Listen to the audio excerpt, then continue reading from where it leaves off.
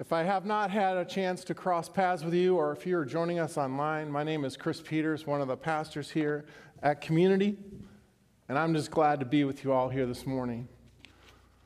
One of the realities of our journey together each week is that we get to turn to the Scriptures and continue to learn what God wants us to do as we get shaped and formed into the people of God He desires us to be.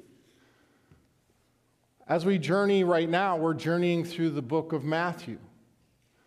And one of our tasks as we journey through the Gospels again and again every spring is to sort of learn Jesus, to have our lives as we open this Word to be shaped by the life of Jesus, by the teaching of Jesus, and by the example of Jesus, and sort of again and again immerse ourselves into what Jesus desires us to be. To sort of marinate our lives with these words so that you and I can be more and more like Jesus.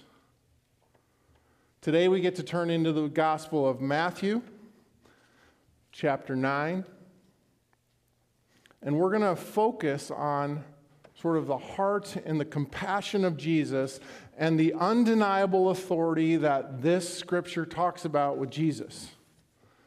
And so this morning, I invite you, as I read, to hear the Word of God. Starting at verse 18 in Matthew chapter 9, it says this. While he was saying this, a synagogue leader came and knelt before Jesus and said, "My daughter has just died, but come, put your hand on her, and she will live." And Jesus got up and went with him, and so did his disciples. But just then, as he was journeying, a woman who had been subject to bleeding for 12 years came up behind him and touched the edge of his cloak. And she said to herself, "If only I touch his cloak, I will be healed." And Jesus turned and saw her.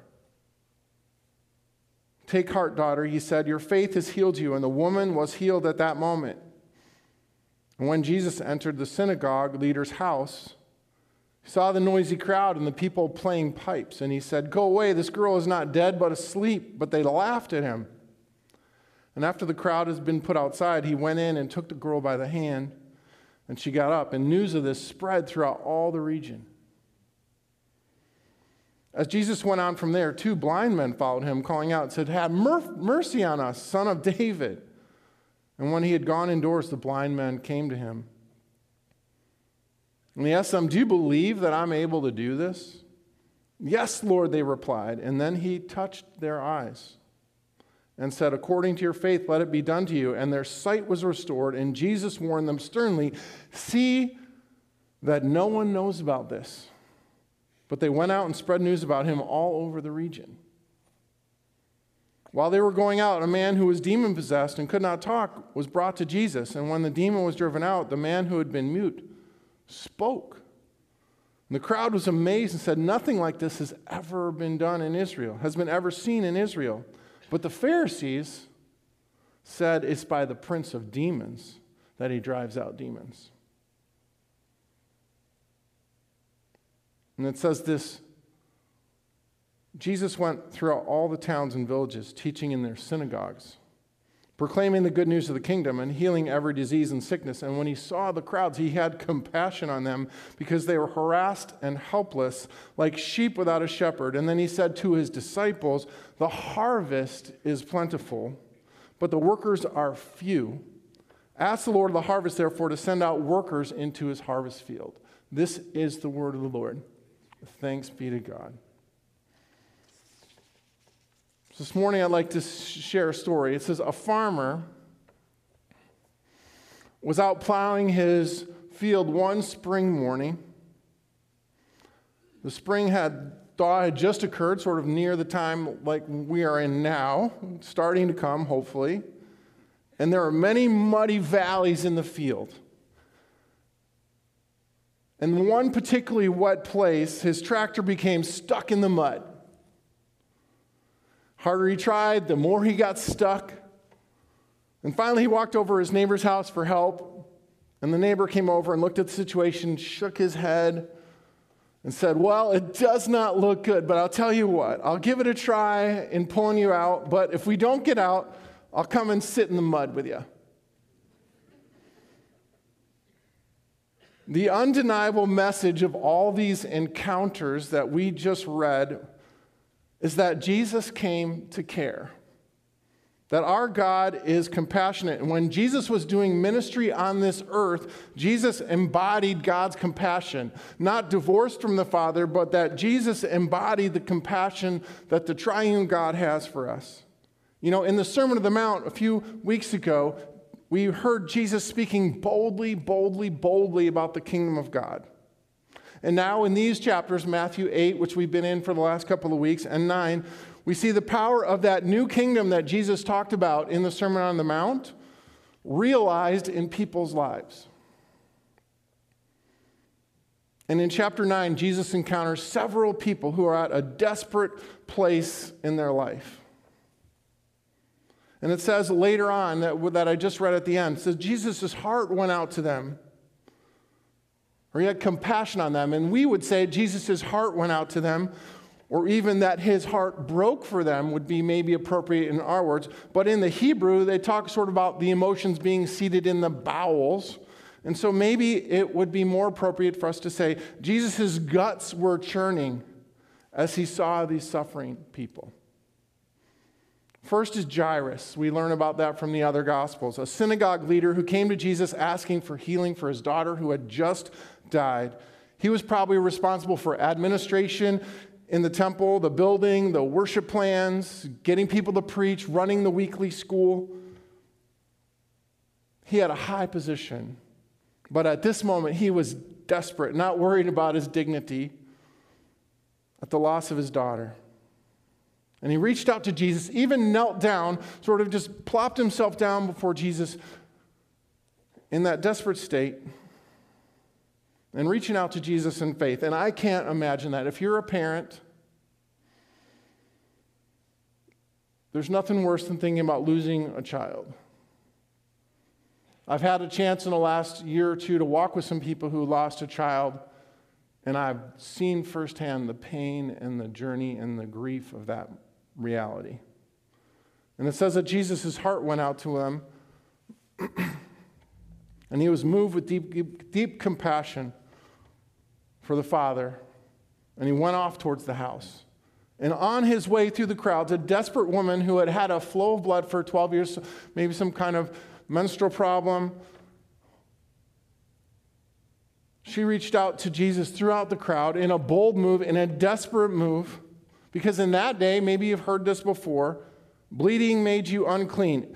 You're not around to go around other people. You were meant to be stayed separate. So she was untouchable, and anyone else who had a bleeding disorder like that or any other kind of blood would be unclean. Part of it was around a hygienic thing back then, but it also became such a stigma that people were ostracized and sort of untouchable, and they would have no ability to do a normal life. Now, you may not know, but the penalty for entering the temple while unclean ranged from getting 40 lashes to being stoned to death. But the woman didn't care, I don't think. And she broke through because she was desperate. And she had faith enough to reach out to Jesus. And he had compassion on her. He said, "Take heart, daughter." He notices her. He sees her. Your faith has made you well. And he heals her. You know, perhaps her situation seemed hopeless. But Jesus' power changed a hopeless situation. And a point for us, maybe not to miss this morning, there's lots of things in this story. This is that if you are in a hopeless spot, reach out to Jesus. Don't worry about how, but reach out to Jesus. And I know Jesus will respond. Sometimes through his word, sometimes through other people. But I know that one of the messages God wants us to hear this morning, you and I, is that Jesus sees us and Jesus cares. And Jesus is willing to enter in. You know, there's something also really cool and different at work here, because in that time, people stayed away from people who are unclean because they didn't want to be unclean, but rather because Jesus is doing a new thing, a new wineskin, a new work, completing the work of God in the Old Testament and fulfilling in what he brings. Jesus isn't afraid of being made unclean. Rather, he touches her and makes her whole. So instead of being infected by her, he infects her with this new kingdom reality that is at work.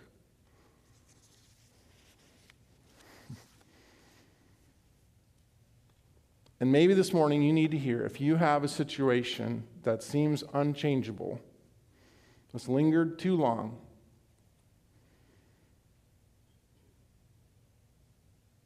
Jesus can bring new hope and purpose. And so we go on to the next encounter. Jesus arrives finally at the house of Jairus, where the daughter was already dead. It seemed too late. The professional mourners were there, the people who okay, when we go to mourn, we're quiet. When we go to visitations, we're quiet. In this moment, they were loud, and they were wailing, and they were upset. This is a tragic situation for a young girl to die. And the crowd laughs when Jesus says she's just asleep, and underscores the greatness of this miracle. And you know, Jesus just simply went and took her hand. Also, not afraid of being unclean, because if you touched a dead body, that would make you unclean. But rather, Jesus raised the dead girl. And maybe another truth we need to claim this morning is that when it seems too late for anyone to help, and probably all of us have been there at some point in our life, when it seemed like we're too far gone, situations too set, maybe we need to hear this morning that there is no circumstance beyond the reach of Jesus and the power of the Savior. Your needs, which we're tempted to think are a barrier to coming to God, your needs are a pathway to faith and hope and new life and healing in Him. Crawford Loritz, a preacher that does different ministries around the area. He's connected with the No Regrets ministry. Tells a story of a man who was a master chess player who was walking down the streets of Manhattan and came across an art gallery with a painting with two players playing chess, and it was called Checkmate. And as he looked at the picture, you could see that the pieces were arranged, that it seemed that one of the players in the painting had his pieces arranged to have the other person's king in checkmate. But as he looked at it more and more, it bugged him a lot. And he went and he looked at it and he went away, and it just sort of kept bugging him. He went back a couple more times, and he finally went in and said, "You know what? This picture is not right."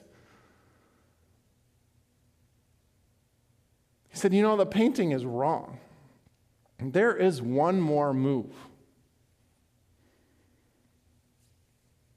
And maybe the lesson for that for us is that when you're at those spots, I've been at those moments, you've been at those moments, is that God always has another move, another option. And God's never out of options. And I truly believe this morning, I don't know who's listening, whether you're listening online or whether you're listening here, I know Jesus can heal broken relationships, can bring freedom and release from addictions. He can bring hope where there seems no hope. He can bring healing to past trauma or emotional wounds. And like the others in the story, reach out in faith. And if you have a situation right now that you're in that looks hopeless, remember, Jesus can do the impossible. We follow a resurrected Savior. So now another encounter. Two blind men following Jesus. crying out, "Son of David," recognizing that he's the Messiah, or speaking of him as if he's the Messiah. And they say, "Have mercy on us." And they were desperate as well. They recognize him. Jesus asked them, "Do you believe that I'm able to do this?" Jesus probes them a little about what they're seeking and what they want. But they were persistent. Nothing stopped them. And Jesus opened their eyes. And after Jesus opened the eyes of the blind persons, they brought him a man who was demon-possessed and mute. And when Jesus cast out the demon, there was these two different responses from the people. The crowd marveled and said, "We've never seen anything like this in Israel." The Pharisees, though,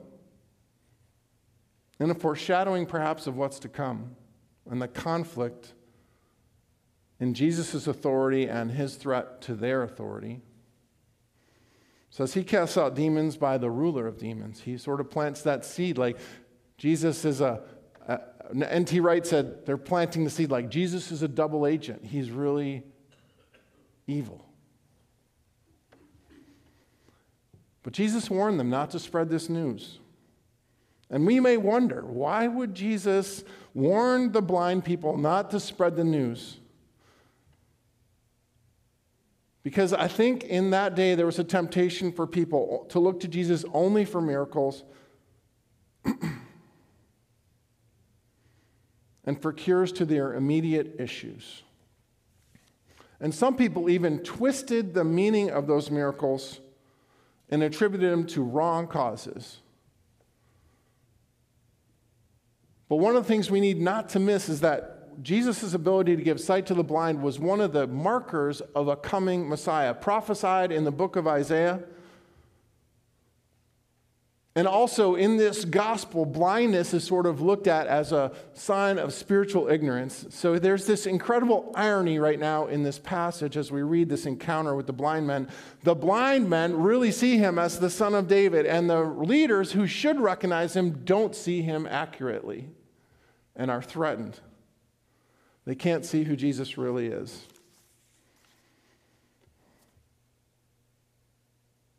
So one of the things as we learn Jesus, as I talked about in the beginning, is that we need to see Jesus teaching us that he was not an untouchable celebrity. He was not an untouchable, unapproachable deity. He got his hands dirty. And maybe today, far too often we have an image of God that sort of seems to indicate that God is somehow remote, stern, unfeeling, unbending, an impersonal force or a power. But today I think this scripture and many others, we need to realize that Jesus isn't just some irrelevant historical figure who doesn't relate to us in the modern world. These are just nice stories. He has experienced every human frailty and vulnerability. He's for everyone. He has the answers to life's most pressing problems. And he understands us. He gets us. Jesus sees, Jesus cares, but he did not just come to sit in the mud with us. Jesus loves you just as you are, and I hope that you can feel that and hear that and experience that this morning. But he loves you too much to leave you that way. You know, all these miracles pointed to Jesus' contagious compassion, that his compassion was so contagious and infectious that people were drawn to him, and that what he brought could transform a person, a community, a movement.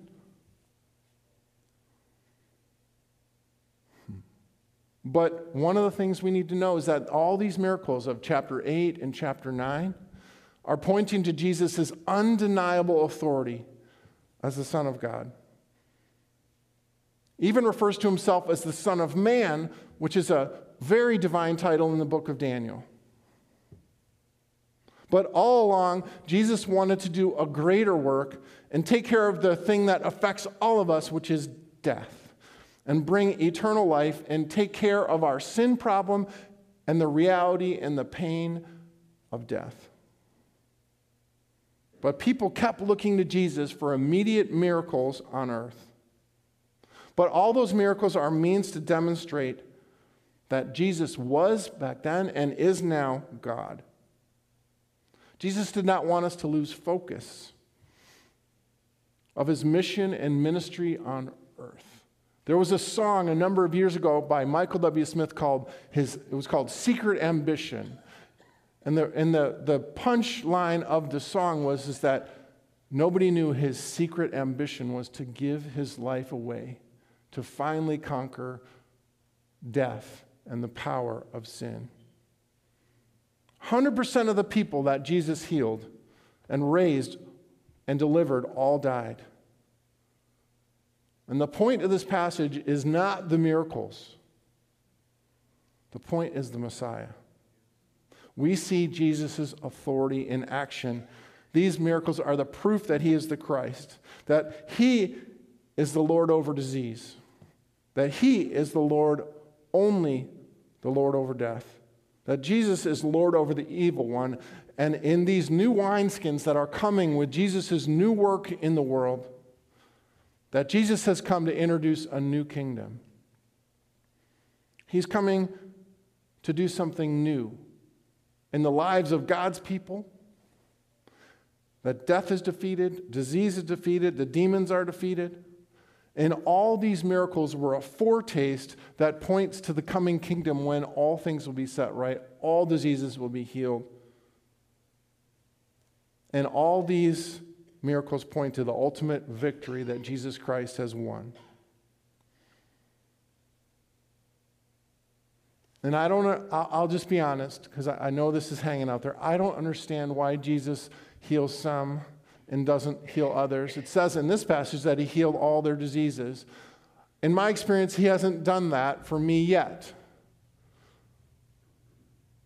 There were things with my father in his early onset Alzheimer's that I pleaded that did not happen when I was a young child. There's things that are going on in my life now that I don't understand why they're not just completely healed. But I want you to know the greater thing for all of us is that Jesus shows us that God cares, that God moves, God is willing to enter into this world and get dirty, and Jesus wants to bring you healing and wholeness, and he took care of your greatest problem, which is our reality of sin and overcoming the sting of death. Now, this chapter concludes with this sort of summary saying over chapters 8 and 9 in the gospel. And it says, Jesus looked out at the crowds and he had compassion. He was moved in his bowels. And Jesus says, the harvest is truly plentiful, but the labors are few. So not only did Jesus care, not only did he heal, he taught and preached. But he also said, I can't do this work alone. He needed others to help him, and he requested that his disciples pray. It's one of our works as we follow God is to pray, that God would provide the needed workers.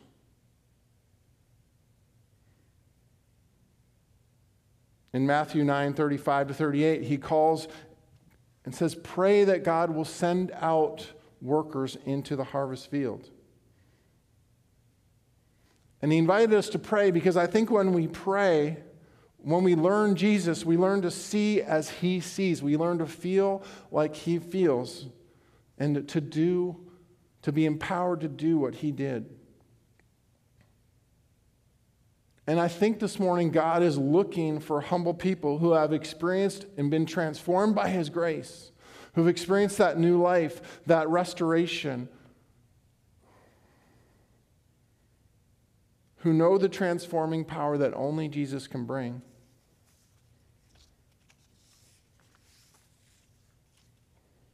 He invites us to join in to what he's doing. Jesus says that they were like a sheep without a shepherd. And he draws on a long tradition that describes Israel and Israel's leaders as the shepherds of the people, and he's pointing out a glaring failure of Israel. They're supposed to be the shepherds. They're the ones who are able to care for the sheep. They're blessed to be a blessing. That's what leaders and followers are supposed to be like. Good and faithful shepherds who care for the needs of their flock, but they're not. Which is why Jesus implores his disciples to pray and to ask for laborers to go out. Because when Jesus looks at the world, he sees possibility, he sees need, he sees a harvest of people searching and wondering and looking for meaning, and he knows that his kingdom and his life and his person, Jesus, can bring that hope. And there's simply so much need in the world, there's more people needed. And the question for you and for me is, how are we going to respond? Because I believe we're called to courage and care. Because once we experience God's grace, God will grow our compassion for those who've not experienced his grace yet. Those are the kind of the people that Jesus is looking for. And the question for us is, are you the one? Am I the one? Elton Trueblood, in his book Yoke of Christ, talks about this letter that he received from a young girl who was probing the depths of her heart. And she writes, "I've been thinking this year about the importance of caring and the passion of life. I've often realized that it takes courage to care. Caring is dangerous. It leaves you open to hurt and looking like a fool. And perhaps it's because they've been hurt so often that people are afraid to care. But you can't die if you're not alive. And who wants to be a stone? I have found many places in my life where I keep a secret score of indifference as a sort of self-protection." You know what? That's an honest insight. There is no doubt in modern life today that it's easier if you don't look, if you don't see, if you don't care. And let's face it, you can do life in this modern world without interacting with many people or seeing many people. I think I even heard of somebody who tried to go through a week by not interacting with anyone, by just using automated tellers and automated checkout machines. You can go through life today in modern America and not have to encounter too many people, either online or whatever. And maybe Jesus this morning is challenging all of us to say, that's not how my people are called to live. Because it's always been God's plan that we join him in his kingdom work, that we become more Christ-like, that we learn Jesus and dedicated to participating in modeling Christ's transforming love, his love personally in our own lives and communally in our neighborhoods, in our communities, and in our world. So if you're a follower of Jesus, if you're willing to follow Jesus on his terms and not just your terms, if you're wondering why you're here, God needs you to be, because there's a little corner of the world that needs what you have to offer by what God's doing in Christ in you and through you. God calls us to be like salt, to preserve and to protect. God calls us to be like leaven, to transform situations,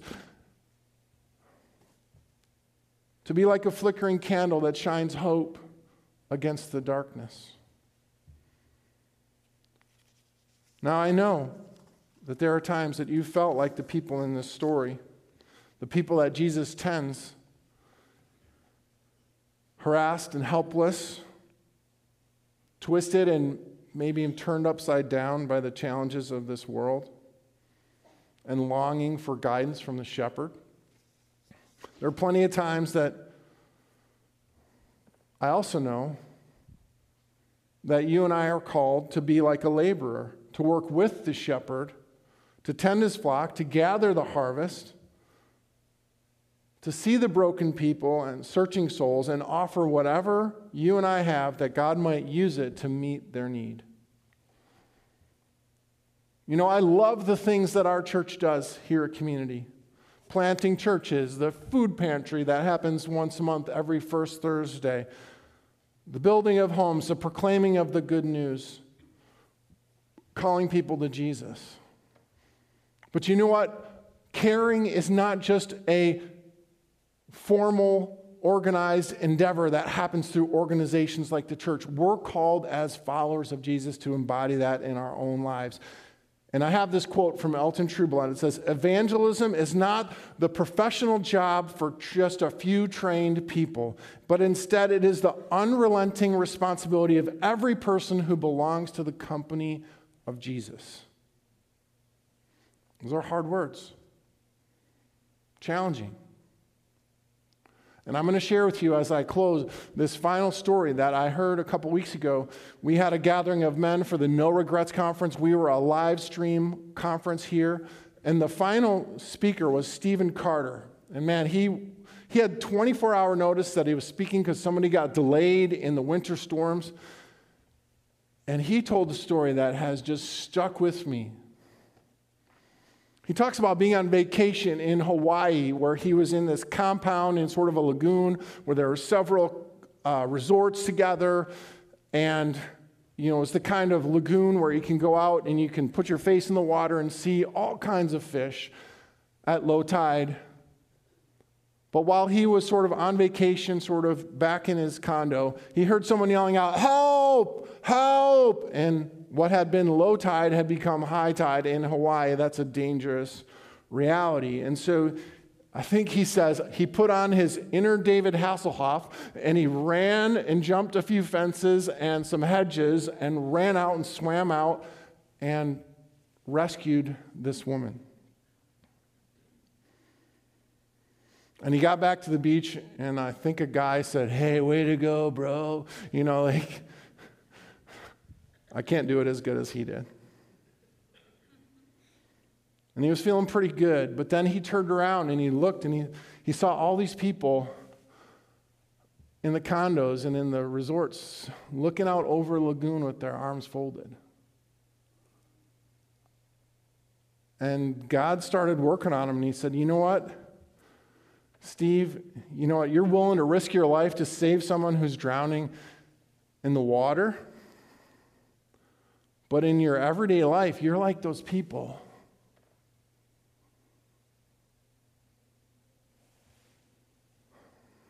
Just being a bystander, watching without responding." And maybe all of us this morning need to hear that challenge. I don't want to be a bystander when God's bringing a transforming work in this world. I don't want to be a bystander. I want to help people know Jesus and be the hands and feet of Jesus. I don't care how old you are. There's a reason. There's something that God can do. A corner of this world that God can change and bring a light and a hope and meaning and purpose to somebody. Would you be open today to pray, to kneel, and to recognize what the disciples are going to recognize is that maybe they're the answer to the prayer for sending out workers into the harvest, and maybe Jesus says the same to you and I, that we're the answer to some needs in the world. To be open to God's nudges, to be open and say, "Here I am, God, send me." So I don't know where you are today. Maybe you're weary, and what I would say is you're just done. You're just over it. Maybe you're desperate and helpless. Or on the other hand, maybe you're feeling very blessed and prepared and eager and wondering what God wants to do with you. My invitation to you, God's invitation to you this morning, is to simply come to Him in humble submission, to reach out to Him however you can. And the Lord of the harvest and the sheep of the shepherd will respond to you just where you are. For the harvest is still plentiful. Will you pray with me, please?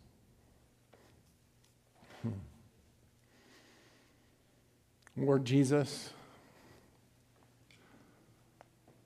for those who are listening, I pray that someone may know this morning that you are not absent, but you are fully present in whatever situation is going on. And I pray, Lord, that you may show them your love and your care and your power.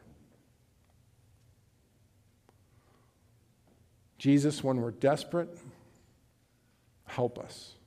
When we're prepared, send us. When we're lost, guide us. And when we know the way, I pray you would use us to show others the hope and the life and the power found in Jesus alone. And in Jesus' name, I pray. Amen.